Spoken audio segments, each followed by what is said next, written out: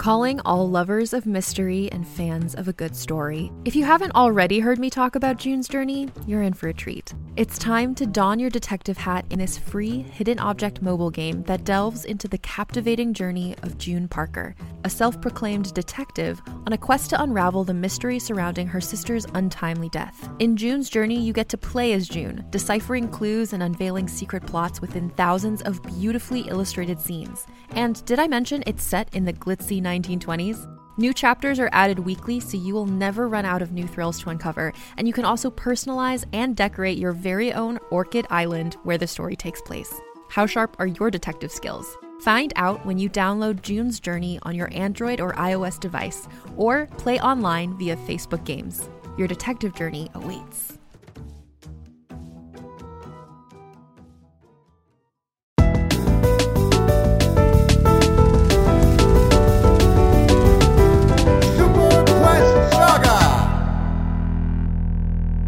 Hey everybody, welcome to Super Quest Saga, the show where we here at the Dungeon Cast sit around the table and force choke each other. My name is Will Stark, and I will be your sensible dungeon master for this evening. And joining me as always is Josh Freeland playing Sebastian Crenshaw, half-orc paladin. I am your special guest, Jake, playing Persephone Goldpetal, the druid furball. My name is Brian, and I'll be playing human warlock Carter Huddenberg. I'm level 4. No, I'm not. I'm level 6. Yeah, Welcome you guys to the new arc. You guys have leveled up, and we're going to talk about that later. Learn force Wait, no, this is a space between arcs. It is. This is Interlude 2.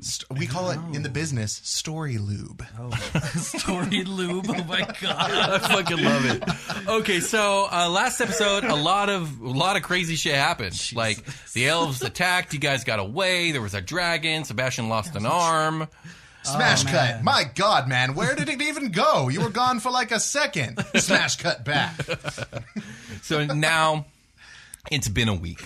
Ooh. And you guys find yourself, along with Prim and Victoria, sitting in a booth of a rundown restaurant on a small way station in the outer rim of the galaxy. The way station is named Blue Eden, likely named for the Cerulean Nebula it orbits nearby, and which can be seen outside the window of your booth. It's actually a really gorgeous sight. So it is kind of like the end of Empire Strikes Back. What? You know where that iconic scene where they're like all standing in front of that window, in front of that like swirling vortex of galaxy Sure, shit? yeah. Well, this is a nebula. This isn't a swirling vortex of galaxy shit like you just said. Moving on. So the restaurant seems to be owned and run by a couple of green insectile humanoids with 4 arms each, and their heads are reminiscent of praying mantises. One of these aliens walks up to the booth with a pen and paper in 2 of their hands, while a third hand hands out water cups on a serving plate in their 4th hand. Welcome to Blue Eden Diner, the premier dining experience of Blue Eden. I'm Gladys, and I will be your server. What can I get for you? You guys have a menu, and there's only 6 items on the menu. The first 2 are beer and water. The next 4 are a Akrenian beetle sashimi, Geekus fried noodle, chicken and egg soup, and arboreal salad. What the fuck was her name? Glinda? Gladys. Gladys, lovely name. I'll have the fried noodles, please. One fried noodle. She writes it down. Can I have the sashimi, please, and a water? Okay, sashimi and a water. Thank brought you. you water. Well, she just brought you water, so you have water. Then I'm solid. just the sashimi, please. So sashimi, fried noodle. Yeah. Sebastian's looking at the menu to see if there's like more options. He's like, There are. I know he's not. He's just kind of like, can I just get meat? I mean, there's Geekus and the fried noodle. Sure, that sounds good. I don't know. You guys, I don't know. I don't know what any he of this just puts is, down the menu. no. He's like, sure, I'll take 2 of those. Okay, 2. So 2, 1. That's 3, and you then stick 1 out like other sore thing. thumbs. I know. Prim says, "I'll take a soup, please." She goes, "Okay," and then Victoria's all, "Just give me 3 beers." Yeah. Oh, I'll take one of those too, please. 4 beers it is. Okay, so On second thought, I'll have a beer. Okay, 5 beers. So she takes an order. Can I have a beer, please? Just make that 6. Just 6. 6 beers. 6 total. Gladys, you're a doll. Thank you so much. Yeah, no problem. Love it. And so she. I'm sorry. Can I have extra napkins? She walks please? away at this point. Can I get some side ranch? And she says, "I got some wasabi, please." I got 1 hopper and 3 fried doorstops, 1 wet mystery." This is straight some Emperor's New Groove shit. I love it. And you hear a voice from behind. Got it. She just say wet mystery? She did. I don't know what that is. Cool. Was that mine or wait? Is that Maybe the scared. soup. maybe? The, Oh, yeah. there you go. That's right. Some Brim got soup, huh? What was the? So what was the rating she of comes this back restaurant? with all 6 of your beers pretty quickly. Hey. Hands them out. Victoria cracks one open. She immediately just guzzles a full beer down. I don't know why I didn't start drinking alcohol sooner. This is fantastic. Alcohol is very nice. It's nice. It's pretty good. Fortunately, it hardly does anything to me anymore. So there's a moment of silence, and Victoria begins to speak unprompted. I was born a mechanist. Just right in. Oh, cool. And she's not even looking at you guys. Yeah, We're all just so uncomfortable. It's like, oh shit. Pause like staring out the mid-drink. window. Like, fuck. Like, everybody knows we don't do this.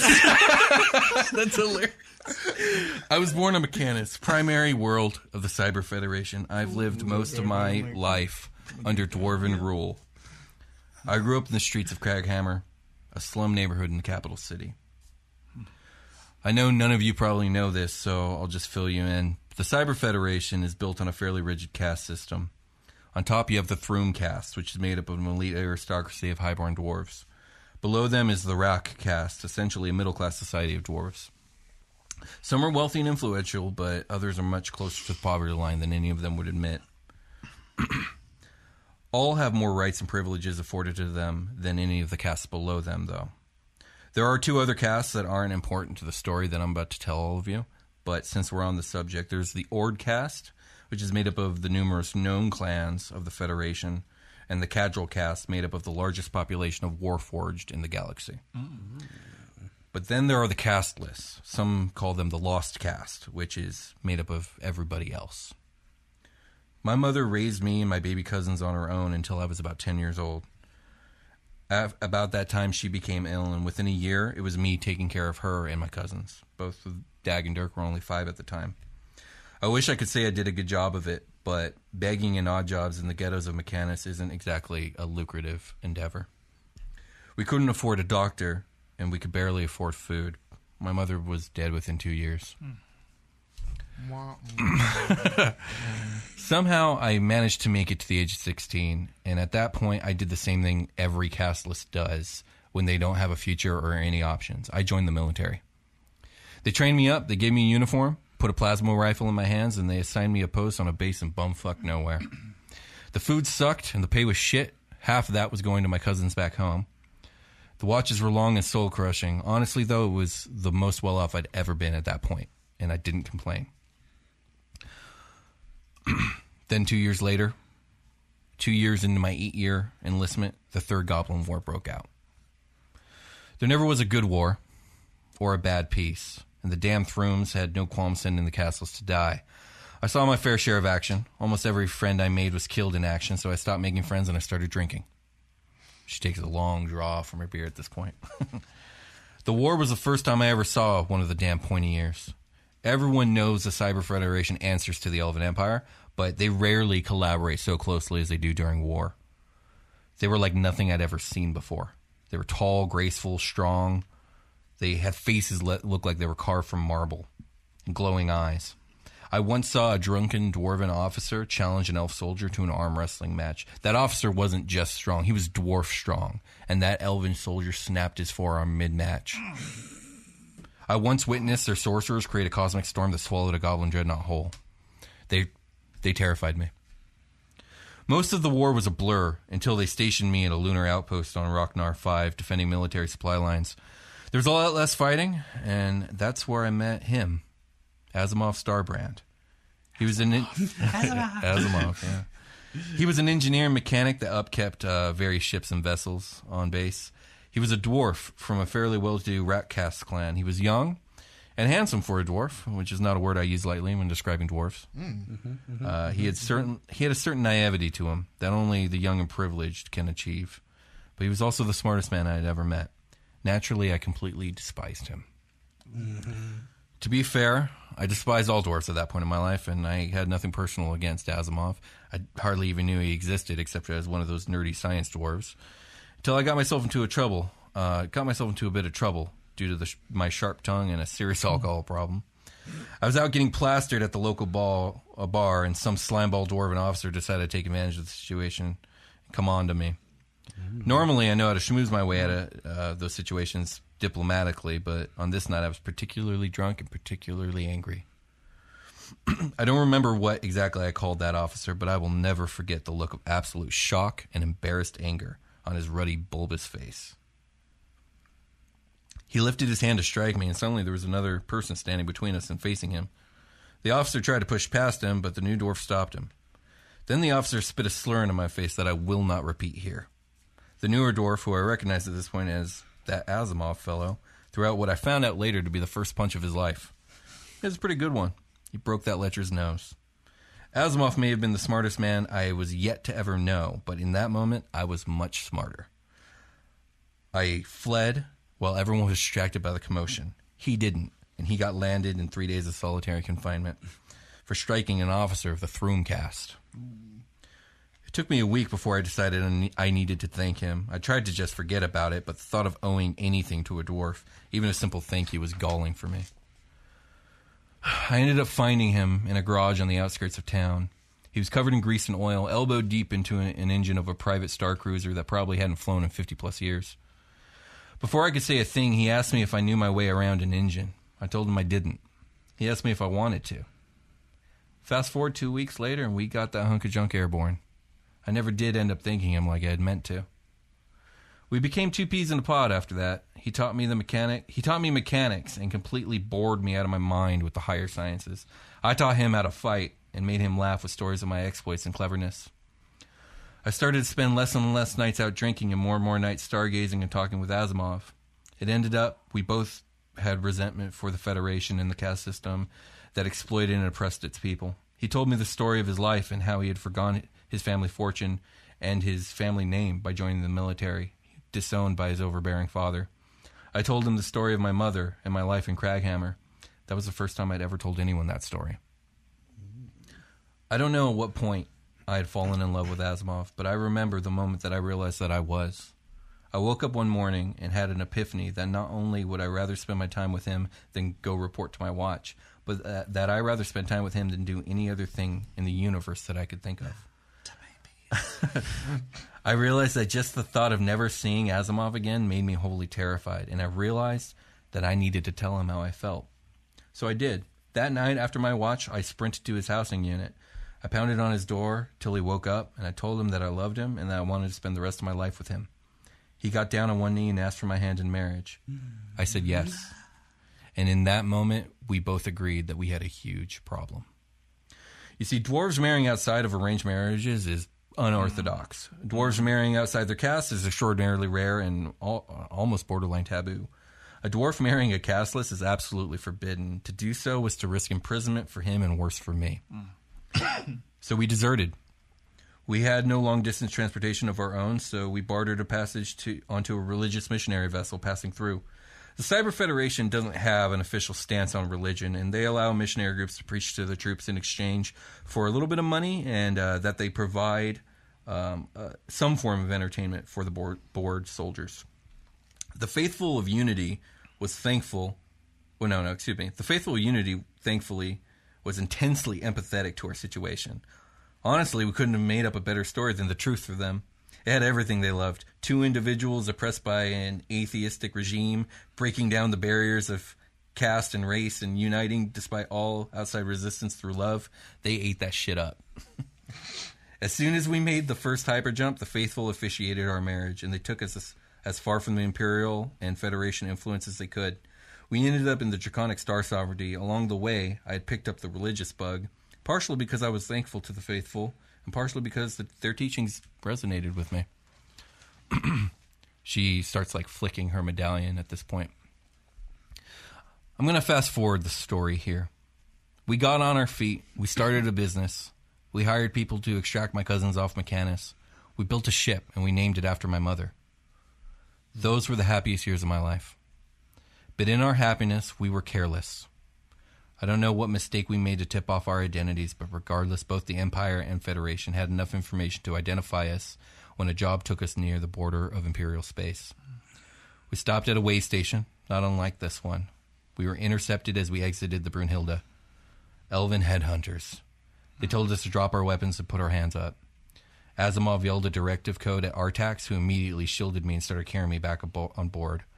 The headhunters opened fire. Asimov ordered Dag to start the ship. I saw 3 plasma bolts strike Asimov in the chest. He collapsed. I struggled free as Artax closed the door behind us. And as the Brunhilde lifted away, I watched through a window and witnessed an elf approach and stab my husband through the heart. At this point, the food comes. And just cry. Yeah. I'm just straight I'm bawling just frozen. right now. Sebastian's sitting there frozen with his hand on his beard, just like, oh, shit. The waitress moves away, and Victoria takes another long chug, and she goes, "So that's who I am." And then she just falls silent. How do you... Oh, my God, Vicky. Damn, that sucks. She just takes another swig of beer. She's not even looking at your ass. Yeah, You fucking I'm so asshole. sorry, Damn, that sucks. Vicky. That's one of the saddest things I've ever heard. Now I know why you hated us so much when you saw us. What? Just because, she closed herself off. She didn't want to. She didn't want to open herself up She to wanted to break us. down those walls. Yeah. There was a point where you asked her about her past, and she got really not happy She with was you. like, I "Fuck remember you, that. dog. I don't know you. Yeah, basically. It's like it changed. Their interactions. That's right. It's all coming back. That's the reason Carter just waits for somebody to start talking and then takes his notebook out. Like, I can't ask you people shit. I have so many questions. So yeah, you guys get your food in front of you.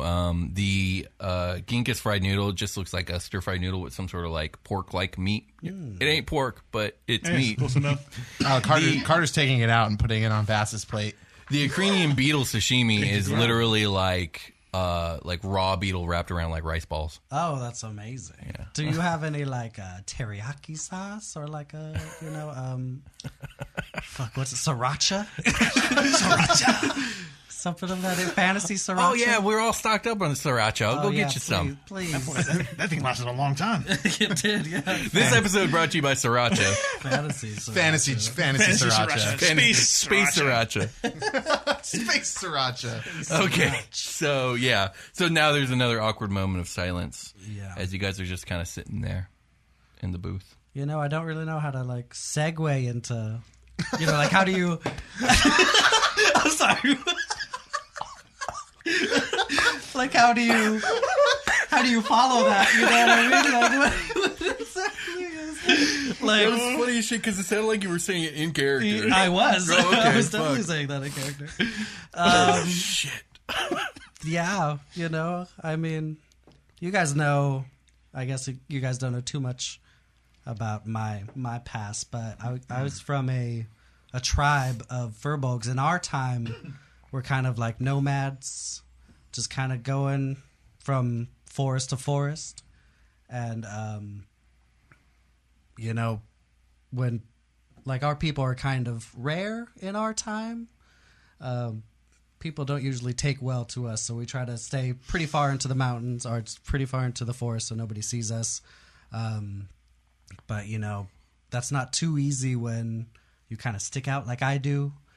Furbolgs usually, you saw those gardener things, peoples. They're like gray kind of. Yeah. And, I'm like white. I stick out a little bit. Forget you're albino. Yeah, you do. I am stark white. So it's a little bit hard for me to disguise myself. And that disguise things that I can do only last for an hour. And then, we're kind of screwed. So, so when I was younger, long story short, my parents, when they were packing up camp and leaving, they just kind of left me when I was, 2 or 3. They just straight abandoned your albino ass. They just God left damn, me. Yeah, dude. yeah. They all packed up, and they, sat me behind a tree with some, like a bag and stuff, and just kind of, left. Stay here, honey. We'll be right back. Yeah. Generally, basically. Yeah. Victoria reaches across the table to your beer, cracks it open, and then passes it to you. Yeah, I'll take it and be like, cheers, hon. And then chug it. To a hug you're gonna get right now, babe. I'll cheers her and chug it and be like, so I was by myself a lot. Somehow I figured stuff out. Me being a furball, I could kind of talk to animals, so they kind of helped me every now and then. And if I was hurting for food or if I was hurting for shelter or something like that, I would talk to one of them, and they kind of helped raise me. So I'm not, I wasn't very acclimated to being around a lot of people. You guys are the closest thing I have ever had to a family, which is, nice. Carter is like, yeah, he pulls a flask out somewhere. He's like, it says 4 emergencies on the side. He's like, stage 5 clinger break. Something stronger than beer here. So you're literally raised by the forest. Yeah, I didn't know that. That's crazy. And that's kind of why I took the druid path that I did, because I've always kind of been more animalistic than others, and it kind of made sense for me just to be that connected to nature and creatures. And then I met you guys, and we traveled through time, and, and all sorts of crazy shit has happened since then. But that's me. And I'll drink my beer. Sebastian's gonna put his hand on Percy. Yeah. It's cool. It's cool. I found you guys. I'm sorry, Percy. That's rough. It's all right. You got us. Like family. Like Carter was saying, tragedy happens. What was that? Yeah. Yeah. Damn, that sucks. Thanks, Carter. Mm-hmm. Yeah, that means a lot. Indeed. Oh, man. Well, all these super sad stories. Get ready for this good backstory. my story pales in comparison. It just doesn't stand up to the both of yours. It's not tragic. Well, I guess it is. Now that I think about it, man, that shit was tough. Into the grass. He was like,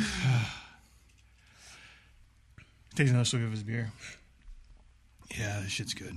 Yeah. Good beer, yeah. Yeah, we were growing up with my father and my mother. My dad didn't allow us to drink alcohol. Couldn't have spicy foods. Everything was just bland. Couldn't have spicy food. No, nothing. Too much exposure. The spices were too worldly. It was just like everything was bland. Like everything was nothing to mess with our senses or dull our senses. Everything we had to stay sharp at all times. My father was a human, dark complexion, dark hair. My mom, orc, green skin. I do have gray skin, but it's probably just the way that the skin tones between my father and my mother. I came out with green skin, or more of the grayish toned skin. It's kind of an outcast because of that. But with my father, he kept us inside. He kept us sheltered. Almost felt like prisoners most of the time. And man, my poor mother. What she had to go through was. She always wanted me to get out of there. She wanted us to leave some way, somehow. But we just couldn't. Couldn't go against my father. I never understood why. I just always felt like we could just run, just go, but we just never went. My mom would always tell me that her father was a chieftain and that we would be safe with her family. So I never understood why we couldn't just leave. But I think my mom was just afraid, scared of my father, just the power he had. My mom, she was just a strong, sweet person, rugged and beautiful. It's what we had to go through with my father was I can't even talk about it too much. Victoria reaches across, cracks open your beer and hands it to I you. just chug it at this point. The discipline that we had to go through, well, more of myself than my mother. I have so many whip marks across my back for stuff I've done. Anytime I tried to speak Orcish, I was punished. My mom would teach me on the slide without my father knowing. So I picked up some words here and there, but for the most part, yeah, he made us push down the Orc heritage. And then one day, he caught me speaking Orc to my mother. Oh, no. I can tell you one thing, that was not a good day. Have you guys ever had hold buckets of water out to your side, straight out to your side? Ooh. I don't think Just so. straight out to your side. As soon as my arm started dropping, whipped it with a cane. I will give him this though. It did teach me how to be strong and the fight through pain. That's for damn sure. Victoria is on Arthur Bear. She'll build up those shoulders. Yeah, hell yeah. Got that AC straight through the roof. And then one day, when my father was out on a mission of some sort, didn't tell me too much about his missions. He just told me that one day I'd be a champion of Sargonis, his god. And that was supposed to be the god I'm supposed to follow. And I did follow. But while he was gone, 5 orcs showed up at our door. And my mom recognized them. And I couldn't understand exactly what they were saying. I only knew a little bit of orc. But I just knew that they said that they were looking for us for a long time. And they're glad they found us. And they were going to take us home. So we left. We just got the bare necessities. We just took off. We left. Okay. Oh, wow. I did not know this about you. Out in the wilderness for 2 full days, just traveling, learning about the orc heritage, learning about my mother, learning orc. My mom even gave me her dagger that she kept hidden as an orc dagger. And on it is engraved, "Our blood is our strength." Ooh. And something I've always kept with me, something I keep close to my heart. For her, probably about 2 days in, 2 wonderful days. I mean, this is the happiest I've ever been those days, traveling with them. Two of them. 2 days. Okay. 2, not many more than that. 2 great days. Why? Storm came in at nighttime, and we heard something in the distance coming. Oh, no. Didn't know what it was. Oh, no. Here comes the thunder. Exactly. Thunderdome bitch.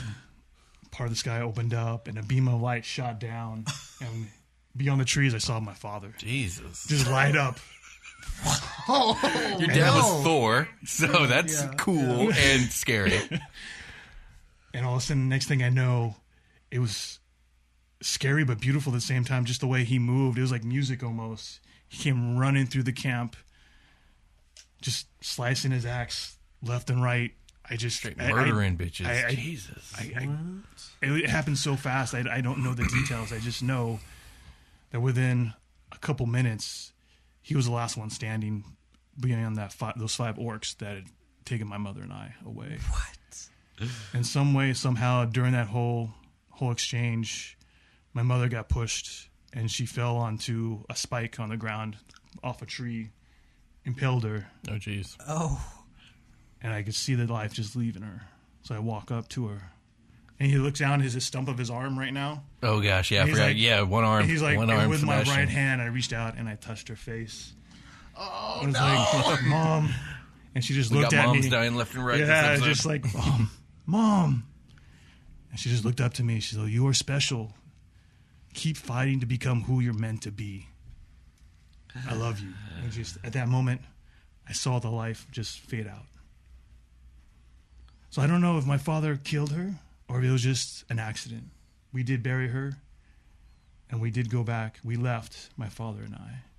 But to this day, I don't know if he's the cause of her death or if it was just an accident. Oh, man. I'm crying again. I'm crying. I'm weeping again, and I'm just going to hug him. And And for like, oh, the- my God, Sebastian. And for the longest time, I didn't know what to do with my father. Seeing what he was capable of doing, the fear of life was I followed his rules to the T.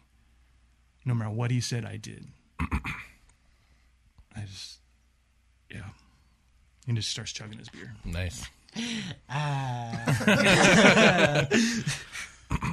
I think at this point, like, everyone realizes what's happening. Everyone just turns to look at Carter. Oh, sorry, I missed. Your turn. Damn, that sucks. Do you have a family member that's dead?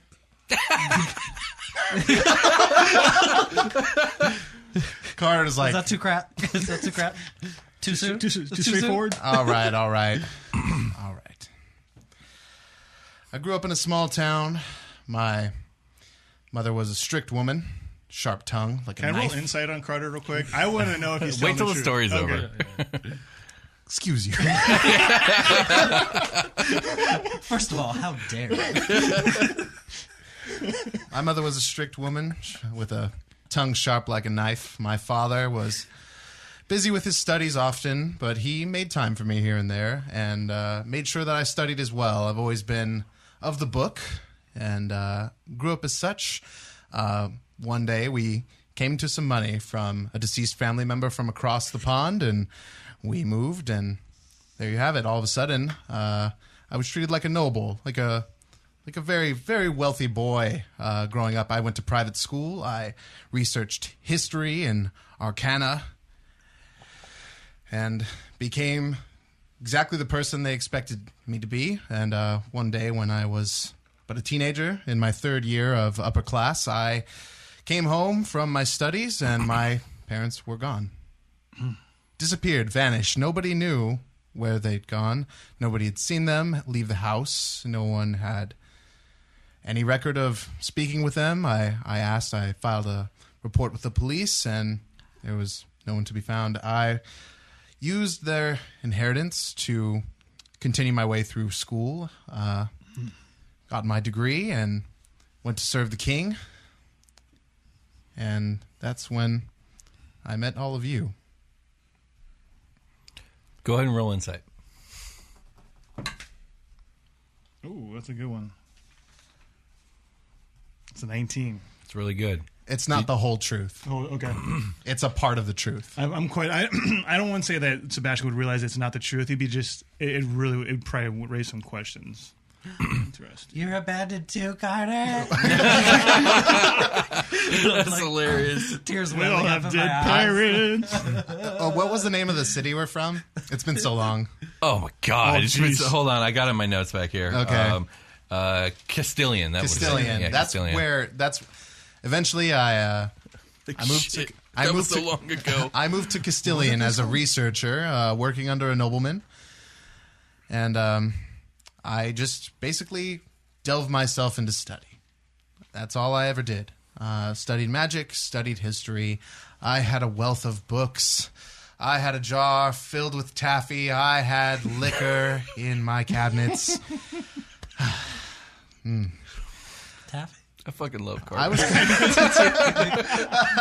I was considered a sage in the town. I feel like the lights are getting bigger. Yeah, that one. Okay, cool. Cool. People came to me for help with knowledge and advice, but eventually they stopped coming, and I couldn't figure out why. I'd offer them food and drink when they were at my abode, but things change. I ended up taking contracts from the king, one of them being to research a magical signature, the likes of which had never been seen before in the land. And as I said, Miss Victoria, when we first met, those are the circumstances in which we've now fallen under your care. I told you. I believed you. For some reason, I thought you did. Yes. You know those walls we talked. She had those walls. She cracks open your beer and passes it back to you. Beer doesn't really get the job done, but I'm going to need a little bit of pushing on the back end. So, cheers. Cheers. So as you're taking your drink, Is this the future? Do we know? It feels like the future. Anyway, just start drinking. do we even Carter, know? can I have Can't a figure sip? it out. I like that. Can I have some I of like that flask? Can I have? Do you mind if I take a sip? Oh, here I need some of the hard shit. I've got at a this spare. point. I just start passing out. wow. I just start Nice. passing out Yeah. flasks. Anybody else want one? I've got several. I'll take one. That screws it with his teeth because he's missing Prim one arm. takes one. She takes a long draw, and she puts it back down on the table. She begins. Ooh, to was speak. that the? Never mind. Which one did you drink? Whoa, truth serum. The strong skull shit. crossbones on it? She will now tell me everything. No, that's not. Does she turn into a llama? No, no. But she does begin to speak. Oh. When I first awoke, I think we'll all be like, what? Yeah, book out. when I Carter first, has a recorder on his bracer. Bracer jack. sure, yeah. She's like, I can't touch mine. You guys are ridiculous. When I first awoke, before I was sent to live with the Illithids, I lived in a research center run by Dr. Zahn and his scientific team. I didn't really have much of a childhood, but Dr. Zahn liked to teach me things and to tell me stories. There was one story he used to tell me fairly regularly when putting me to bed. Long, long ago, before the stars all had worlds of their own, there was one world, one land with one sky above it. And in this land, many kings and queens ruled over nations and peoples of this one land.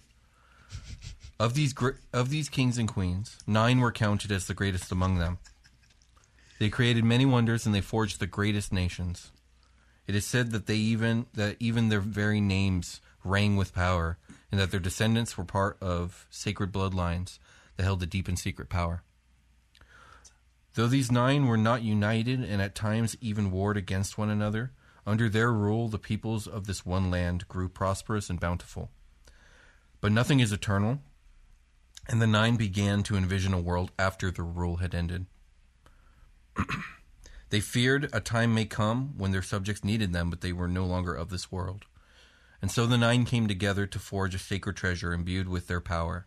They hid it away in a place only those of the sacred bloodlines and the secret knowledge could find it, so that in a time of great need, their power may be called on again.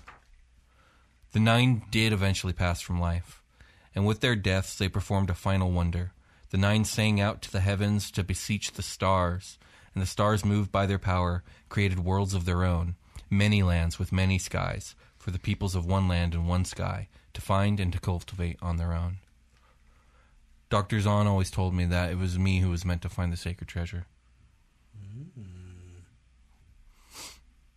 Dope. It's a long bedtime story. You were probably asleep by like the middle of it, right? I heard it so many times I could recite it in my sleep. You